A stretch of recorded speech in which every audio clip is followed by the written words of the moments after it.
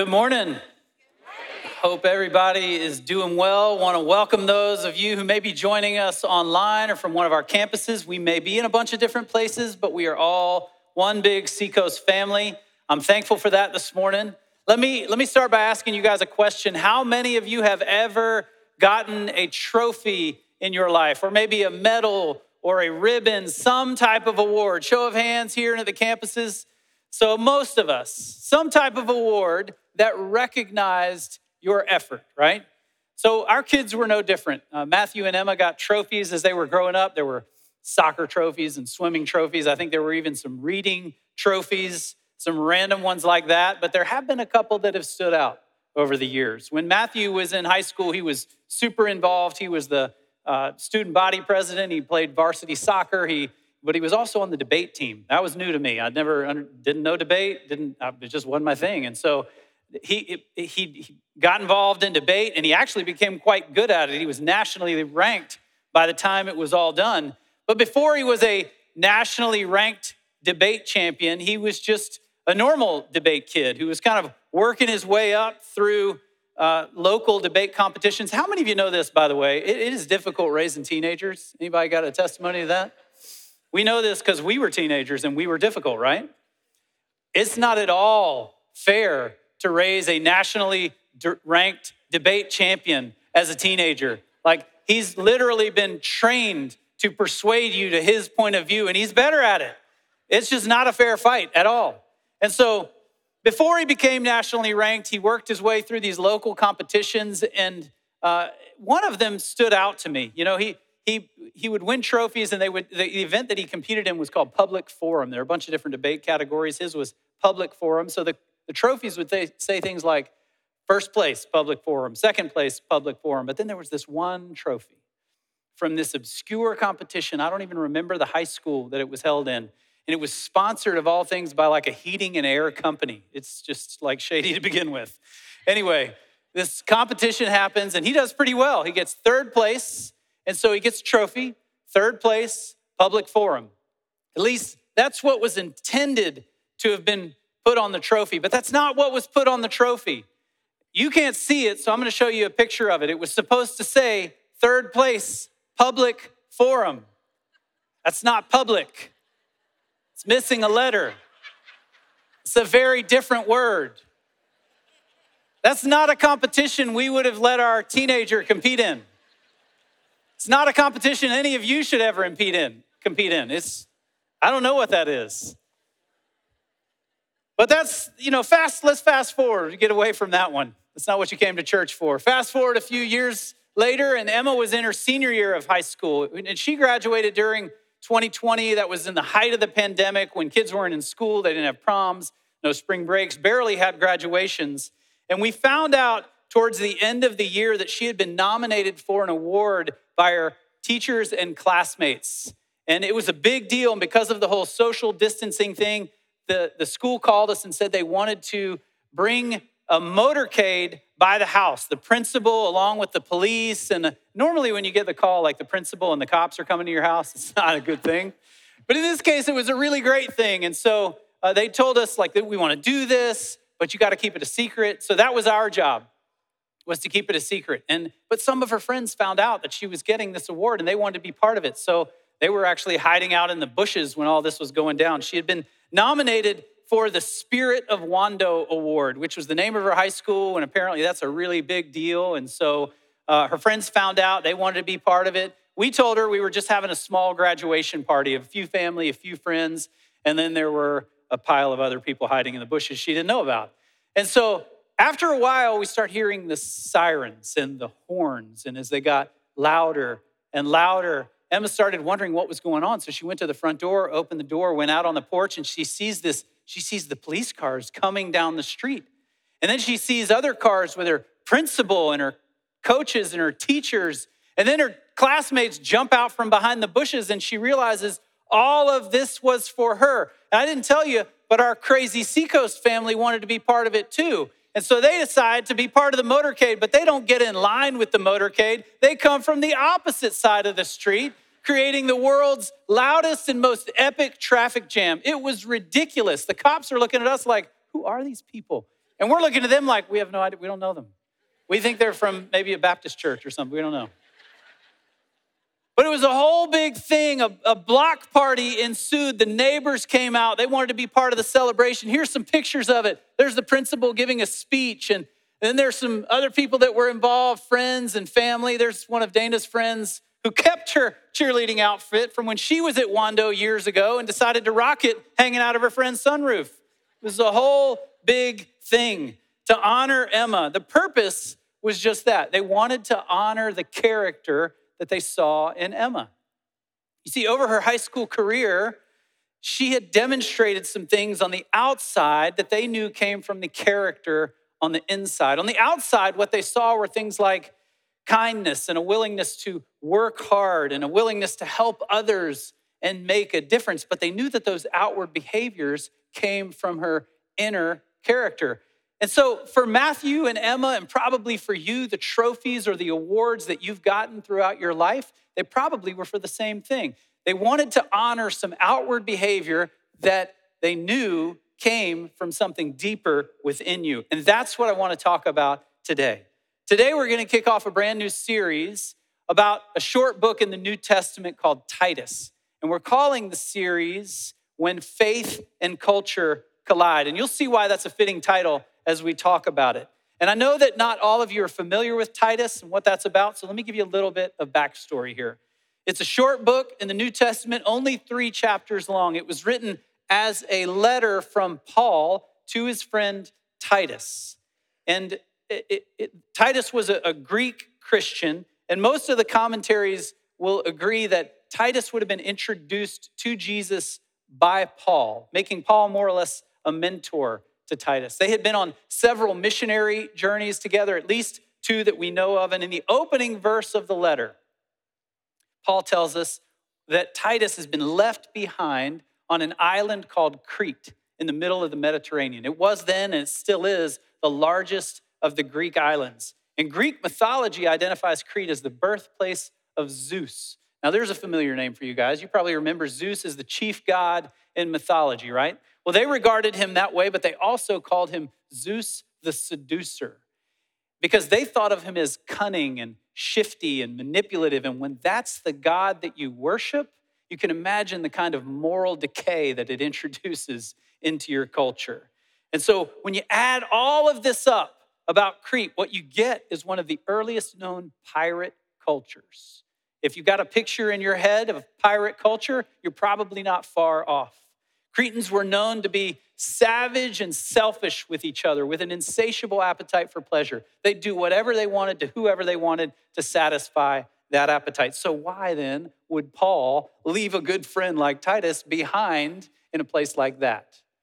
Well, in verse 5, chapter 1, he tells us, the reason I left you in Crete was that you might put in order what was left unfinished and appoint elders. You see, Paul and Titus knew that there was a problem with the church in Crete. And Paul spends about 7 verses in chapter 1 talking about it, spelling it out. He called the Christians there lazy and dishonest and dangerous. And basically, when their faith and their culture collided, they became more like their culture and less like their king. And that was a problem. And that becomes the context, the epicenter for the entire book of Titus. Paul begins chapter 2 with a really important statement. He says, you, however, the literal Greek translates into 4 words, but as for you. And those 4 words, they're the heartbeat of what I want to talk about today. What Paul is saying to Titus is this: if we want to be God's church, if we want to be a church that makes a difference in the world, then there are some things that have to be different about our lives. Paul is writing this letter to a group of church people who did not have it all together. Hopefully, it doesn't take very much for us to realize that we fit pretty well in that category. But Paul and Titus knew that even though these churches were dysfunctional, that they were meant to make a difference in the world. And so the application for us is this: if we want to be God's church and make a difference in the world, then we've got to acknowledge 2 important realities. We're going to talk about chapters 1 and 2. I'll make 2 points and then give you a summarizing thought. That's where we're going today. But here are the 2 important realities. Something has to begin here before it can begin out there. That's the first one. And the second is making a difference, by definition, means doing some things differently. Let's take a look at that first one. If we want something to begin out there, then it's got to begin in here first. Consider what the letter was meant to do.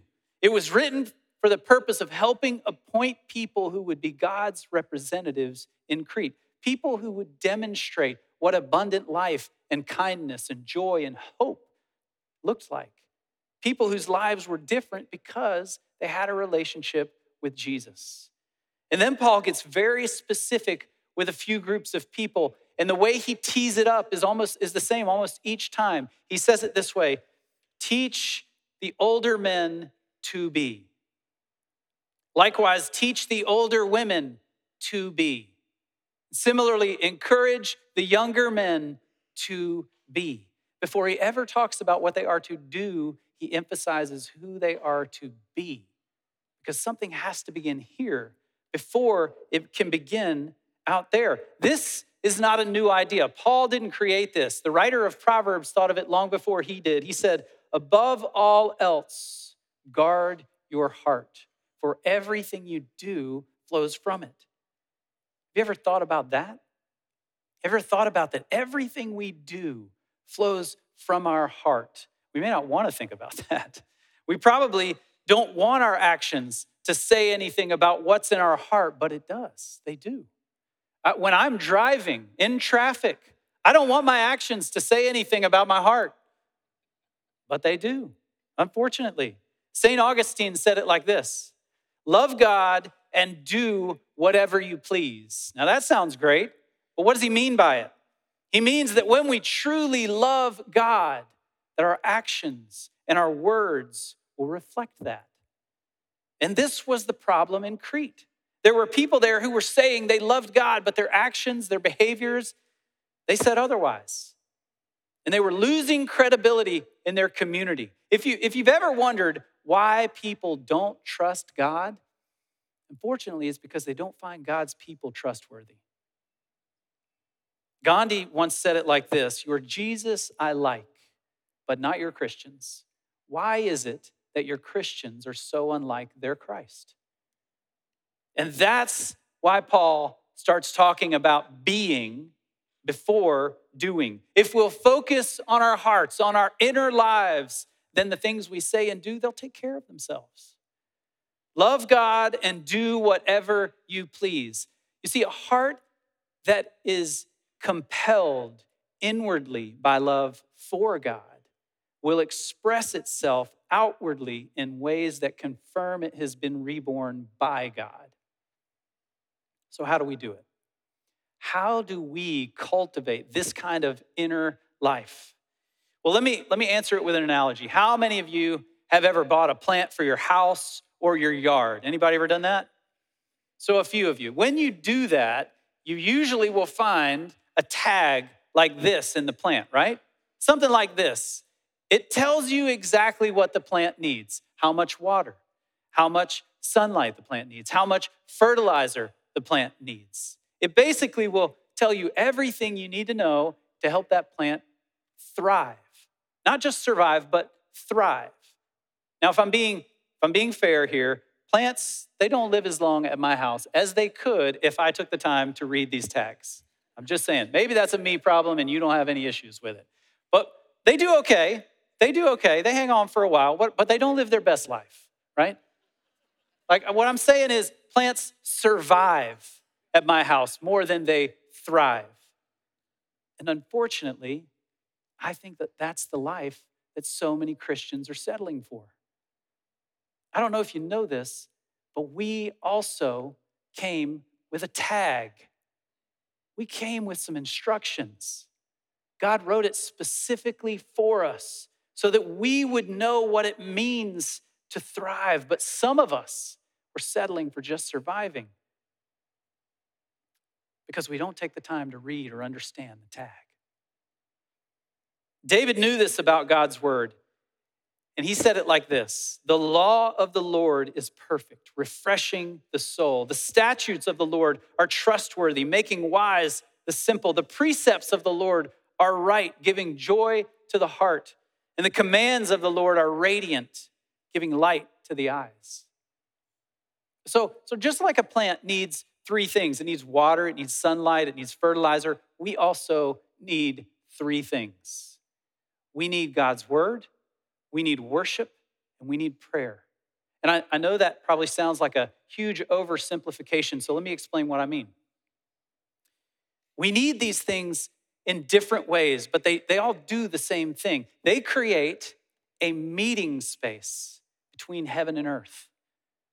They create space for us to be with God. And we need them privately. We need times of private worship and private prayer and private study of God's word, but we also need them corporately. We need them in settings like this. We need to collectively worship and pray and study God's word. And when we don't, we're missing an essential part of our spiritual health. We miss out on something we were made for.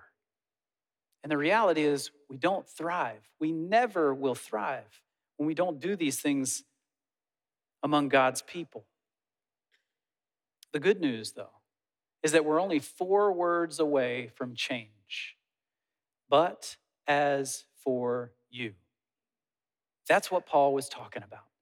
That's what he was talking about. And that becomes the line in the sand where we say, I will stop settling for surviving. I will move towards God, even if the culture around me is moving away from him. I will consider the tag, the instructions that I came with, and I will let him cultivate something in me that will make me thrive. So if God's church is going to make a difference in the world today, then something has to begin here before it will begin out there. And the other thing we have to recognize is that making a difference by definition means we got to do some things differently. If you want to make a difference in any situation, it will almost always require that you do something different. Paul frames up this idea in chapter 2 with some very specific instructions for 5 groups of people. He talks to older men, then older women, then younger women, then younger men, then servants. And I can't talk about all of them today. We don't have time. I might hit them in some of our morning encouragements. But today I'm going to focus on a couple.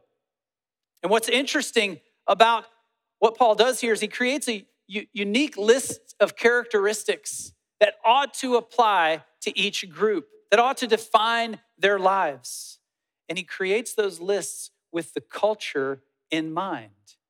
Like we talked about earlier, Crete was full of moral decay. It was a culture that was moving away from God. And Paul uses that to create a contrast of what ought to be true about God's people. For example, I'll give you an example. Paul knew that the older men of Crete were in bad shape. He knew that they were, back to the notes here. He knew that they were hot-tempered. He knew that they lacked integrity. He knew that they were dishonest, they were indulgent, and they didn't understand the love of God. So what does he tell the older men of God's church to do? He says, exercise self-control. Be worthy of respect and live wisely. They must have sound faith and be filled with love and patience. Paul knew. He knew that if the men of God wanted to have an impact on the men of Crete, then they would have to live differently than the culture. He knew that. And he knew the same about the women there, the older women. He knew the older women of Crete to be boozy gossips. Just saying, that's what he knew. Some of you are like, yeah, I know. I got some on my row right now. Don't look. It's a bad time for eye contact. Just don't do it. So he tells Titus to encourage them. They must not slander others or be heavy drinkers. Instead, they should teach what is good. Paul knows that if the older women of Crete are like this, then the older women of God are going to have to demonstrate a different kind of life. One that protects others. One whose lives instruct others. And then Paul takes it a step further, encouraging these older women to demonstrate something different for the younger women among them. He says these older women must train the younger women to love their husbands and their children and to live wisely and to be pure and to work in their homes and to do good and to be submissive to their husbands. And now we've stepped in it. Listen, I can't do justice to the text and not deal with some of these passages. And I know that these verses rub women the wrong way sometimes, but let me just take a minute here. Because if you take a look at what's really here, you might be surprised. So Paul talks about this idea more. It's not the first time he says this. He talks about it more in a different book, in the book of Ephesians. And it's important to recognize that before he says anything about wives submitting to their husbands, that's chapter 5, verse 22. He says this in verse 21, submit to one another out of reverence for Christ. That's the verse that came first. That's the bedrock of what he's talking about. So if you're a husband that insists your wife submit to you without you first submitting to her, then you've missed the whole point. You've missed the whole thing. I'm not done. I'm not done. Paul repeatedly tells us that men were supposed to lead in their homes the way that Jesus loved the church. And that means that husbands, we are to lead in sacrifice. We are to lead in mercy. We are to lead in kindness. We are to lead in forgiveness. And if that's not who you've been, then consider today a great opportunity to go home and ask your wife for forgiveness. But back to the verse in Titus, where Paul says what he does. Here's a place where the original Greek can be really helpful. The phrase, be submissive to their husbands, it's taken from the Greek word philandros, from which we get the Greek word philos, from which we just get the idea of brotherly love, basic love. So with a literal translation here is love your husbands. Paul is encouraging these younger women to show love through a demonstration of kindness, support, respect, affection, because that was a contrast to what was going on in Crete. It's also important to understand this. Ancient Jewish culture was an honor culture.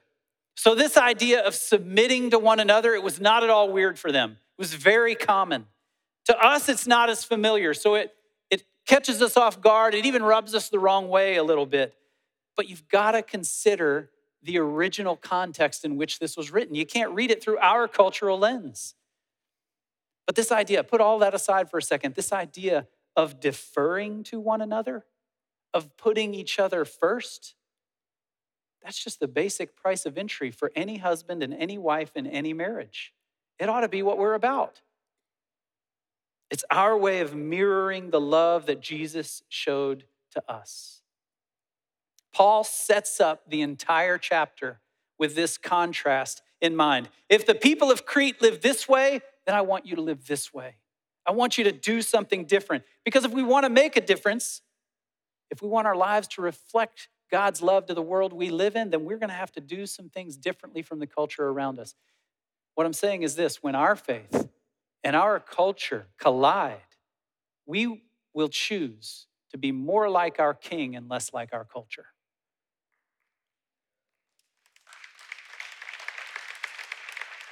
Now, let me share with you, this is a cool story. Let me share with you something that happened about 100 years later, late 2nd century, early 3rd century. There were these terrible urban plagues that ripped through Greco-Roman society. I realize it's probably far too soon for this story, given where we are. But so this would happen, and the response of the civic leaders in that time would just be to move the city. We're all sick in this area, let's move the city. So in fact, archaeological research will show that cities often moved maybe a mile or two at a time to get away from a plague. So as this would happen, everyone would just kind of move out, leaving the sick behind in a quarantine slum. And so during that time, there was this guy named Tertullian. He wasn't a Christian. He was a lawyer. As I say that, I realize you can be both. Just putting it out there. But he saw something during that time that totally messed with his head, completely messed with him. And it was the thing that changed his life ultimately. As he observed how Christians cared for the sick during these plagues, he wrote, most Christians during the plagues showed unbounded love and loyalty, never sparing themselves and only thinking of others. Heedless of danger, they took charge of the sick, attending to their every need and ministering to them in Christ. And many departed their lives supremely happy. They were infected by their neighbors and cheerfully accepted their pains. So many of them, in nursing and caring for others, transferred their deaths to themselves and died in their stead. While everyone else was moving out and relocating the city, the people of God were moving in to take care of the sick. Where do you think they got that idea? What made Christians so willing to put themselves at risk to save others, to care for others at their own peril? Well, Paul wrote about it in another letter. He said this, follow God's example, therefore, as dearly loved children, and walk in the way of love, just as Christ loved us and gave himself for us. Jesus is where they got the idea. He demonstrated it for him. He modeled it. Because the love of God had changed them, they were willing to do some things differently. So if we want to be God's church and make a difference in this world, then something has got to begin in here before it'll ever begin out there. And we've got to be willing to do some things differently from the culture around us. Incidentally, every year about this time, we do something called Legacy Weekend. And we are all about to have this opportunity to do something different. It's a weekend where we highlight the different ministries and initiatives that are going on here at Seacoast, the ways that we're making an impact. And we invite you guys to get involved. We invite you to do something different with what God has given you and to be generous. Now, notice I didn't say give money. Anybody can give money. People have all kinds of reasons for giving money. I said be generous because generosity reflects something that's going on in here. So here's what I want you to do. I just want you to talk to God about it. You'll hear more about it in 2 weeks, but I just want you to start a conversation. God, what do you want me to do? What do you want me to do with what you have blessed me with? And then I just want you to do whatever he tells you. That's all. So like I said, in a couple of weeks, you'll hear more about it. I think there may be even a slide that you can hit, hopefully not during the service, maybe after. But like I said, you'll hear more about it. I just want you to have an opportunity to start the conversation. So let me wrap it up with one more story. This is something you can't go through Titus 1 and 2 and not deal with this. Remember, Titus was left behind on Crete by Paul. He was left on this island to put in order what was left unfinished, as Paul wrote it. I can only imagine that was difficult for him. He probably wanted to be with Paul. He wanted to be on the next big missionary journey to see the cool things that God was going to do. But here he was on Crete living among a bunch of pirates. That had to be hard. Trying to restore some order to the churches there. Well, here's where I think that some of us can relate to Titus. We find ourselves in a season of life that is not exactly what we want it to be. We're ready for what is next, but next is not coming fast enough. It could be the next job, the next promotion, the next relationship, the next chapter of health. It could be a number of things. Wherever we are, we're tired of the now. And we're ready for what is next. That's where I think Titus can help us. Because just like Titus, who was left behind on Crete, wherever you are now, God meant for you to make a difference there. I didn't say that because I'm trying to minimize how difficult these seasons can be. I know they're very hard. I know the now can be very difficult. But I believe that God may be doing something in the now that's hard to see. And in Genesis chapter 50, we get an idea of how that plays out. Some of you may be familiar with the story of Joseph. He was one of 12 brothers, and his brothers didn't like him very much. They were jealous of him. And so at some point, they get so frustrated with him, they just decided, you know what, let's get rid of him. Let's kill him. Thankfully, they decided against that and decided, well, let's just sell him instead. That'll be better. So they did, and they took the money, but then they told their father they killed him. So his dad would grieve his lost son. Well, when he was sold, he was sent to Egypt, where he was made a servant in Pharaoh's house. And after a while of that, he worked his way up to the second highest position in Pharaoh's house. Sometime later, there was a famine, severe famine in Israel, and Joseph's brothers and their families, they all had to leave Israel to go find food in Egypt. And so when they got there, who do you think they found? Joseph, their long lost brother they had sold off years ago, probably thinking this is not going to end well for us. But Joseph, instead of punishing them, decides to have mercy on them and says to them this, "Don't be afraid of me. Am I God that I can punish you? You intended to harm me, but God intended it all for good. He brought me to this position so that I could save the lives of many people. No, don't be afraid. I will continue to take care of you and your children." Now, that word intended in the Hebrew literally means to weave. So it's understandable why the translators chose intended here, because the original, the literal text would read something like, "What you wove together was for my harm, but what God wove together was for my good." And that would be a little more confusing if you didn't take time to really understand the picture behind those words. It's like a woven tapestry that is a complete mess on one side and yet a beautifully ordered picture on the other. So while many of us may feel like our now is a total mess, full of chaos, we don't realize that God is using it to weave together something beautiful on the other side. Wherever we are, God has purpose in it. And as much as He wants to use that season for us to make a difference there, He is using that season to make a difference in us. It was true for Joseph, it was true for Titus, it's true for us. So about 6 weeks ago, Dana went to the doctor just for a normal checkup to do all the things. And so after the visit, they said those words that no woman wants to hear. It's a different 4 words. "We found a lump." So she came home. We talked about it. We were obviously concerned, a little scared, frightened, frustrated, even a little bit angry. But we decided, you know what? We're not going to panic. We're going to pray. We're going to wait to see what we're facing. We're going to pray some more. Didn't mean we weren't scared. We just made a decision. We're not going to panic. So about 5 days later, she went back for another scan.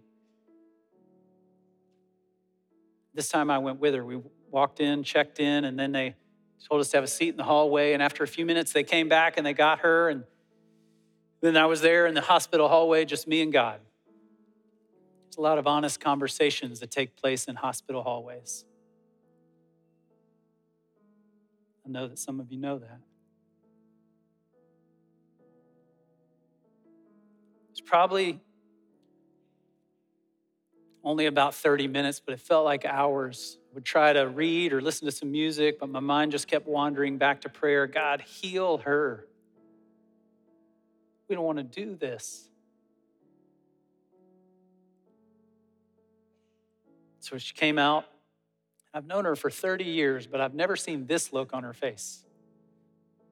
She looked at me and she said, "You're not going to believe this." They did the scans, but then the tech felt like they didn't get a good look at the area, so they did it again. They brought in another tech to look at it with them, and then they brought in the doctor to look at it with them, and then the doctor came to me and he said, "Miss Martin, I don't know how to tell you this, but whatever was there, it's not there now."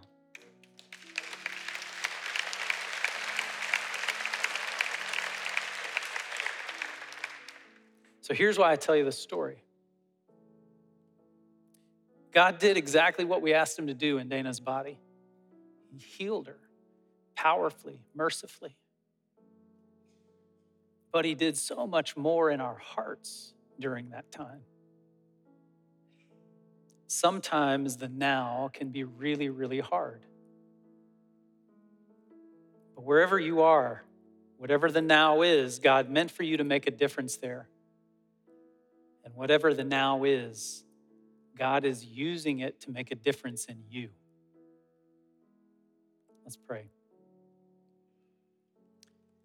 Father, we are grateful that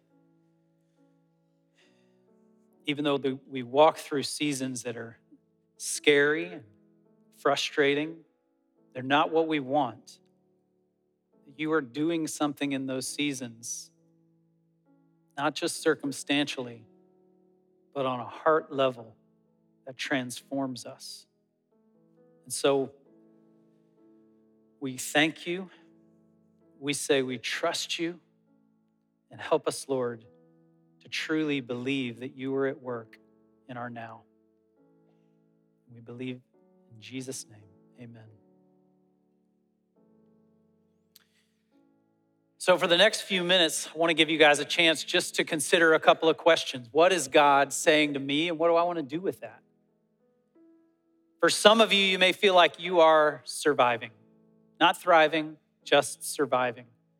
You're ready for something new to begin here in your heart. Remember, just like that plant needs three things, we need three things. We need God's word. We need worship. We need prayer. We need them privately. We need them corporately. They all create a meeting space for us with God. Maybe for you, church has just kind of been one of those things that you do when it's convenient. You come once a month, twice a month, but you realize now that your heart needs more. Maybe for you, prayer has been one of those things that you do when you've got a minute, maybe on the way to work, when things slow down, but you realize that you're still longing for a conversation with God. Whatever it is, what do you need more of? What's next for you? I'd encourage you today, go to a cross, write it down on a piece of paper. But don't stop there. Write down the name of somebody who can help you do it. God, I need to be here more. I need to be in prayer more. I need to be in this conversation more. So what is it, and who can help you with it? Write that down, pin it to the cross. For some of you, maybe you're tired of your now and you're ready for your next. Today'd be a great opportunity for you to ask God to give you some clarity, some direction on what he's doing in your now. Go to one of the candle stations, light a candle. Just ask God to bring you his light into your situation, to help you see what he is doing. And maybe there's somebody you need to invite into that with you. You're not walking through that season alone anymore. Ask him to show you that as well. Also, as a part of response, I want to invite you to come and celebrate the Lord's Supper. You don't have to be a member of Seacoast, just somebody who's surrendered their life to God. Come and give thanks for a body that was broken and blood that was shed that we might be free. And maybe you're carrying something heavy in this now season of your life. I'd invite you to come to someone on our prayer team. They'll be here during response time. They would love to carry this with you in prayer. And then finally, let's be willing to give generously to the one who, as Paul said, loved us and gave himself up for us, who demonstrated generosity through his kindness towards us. Let's respond together.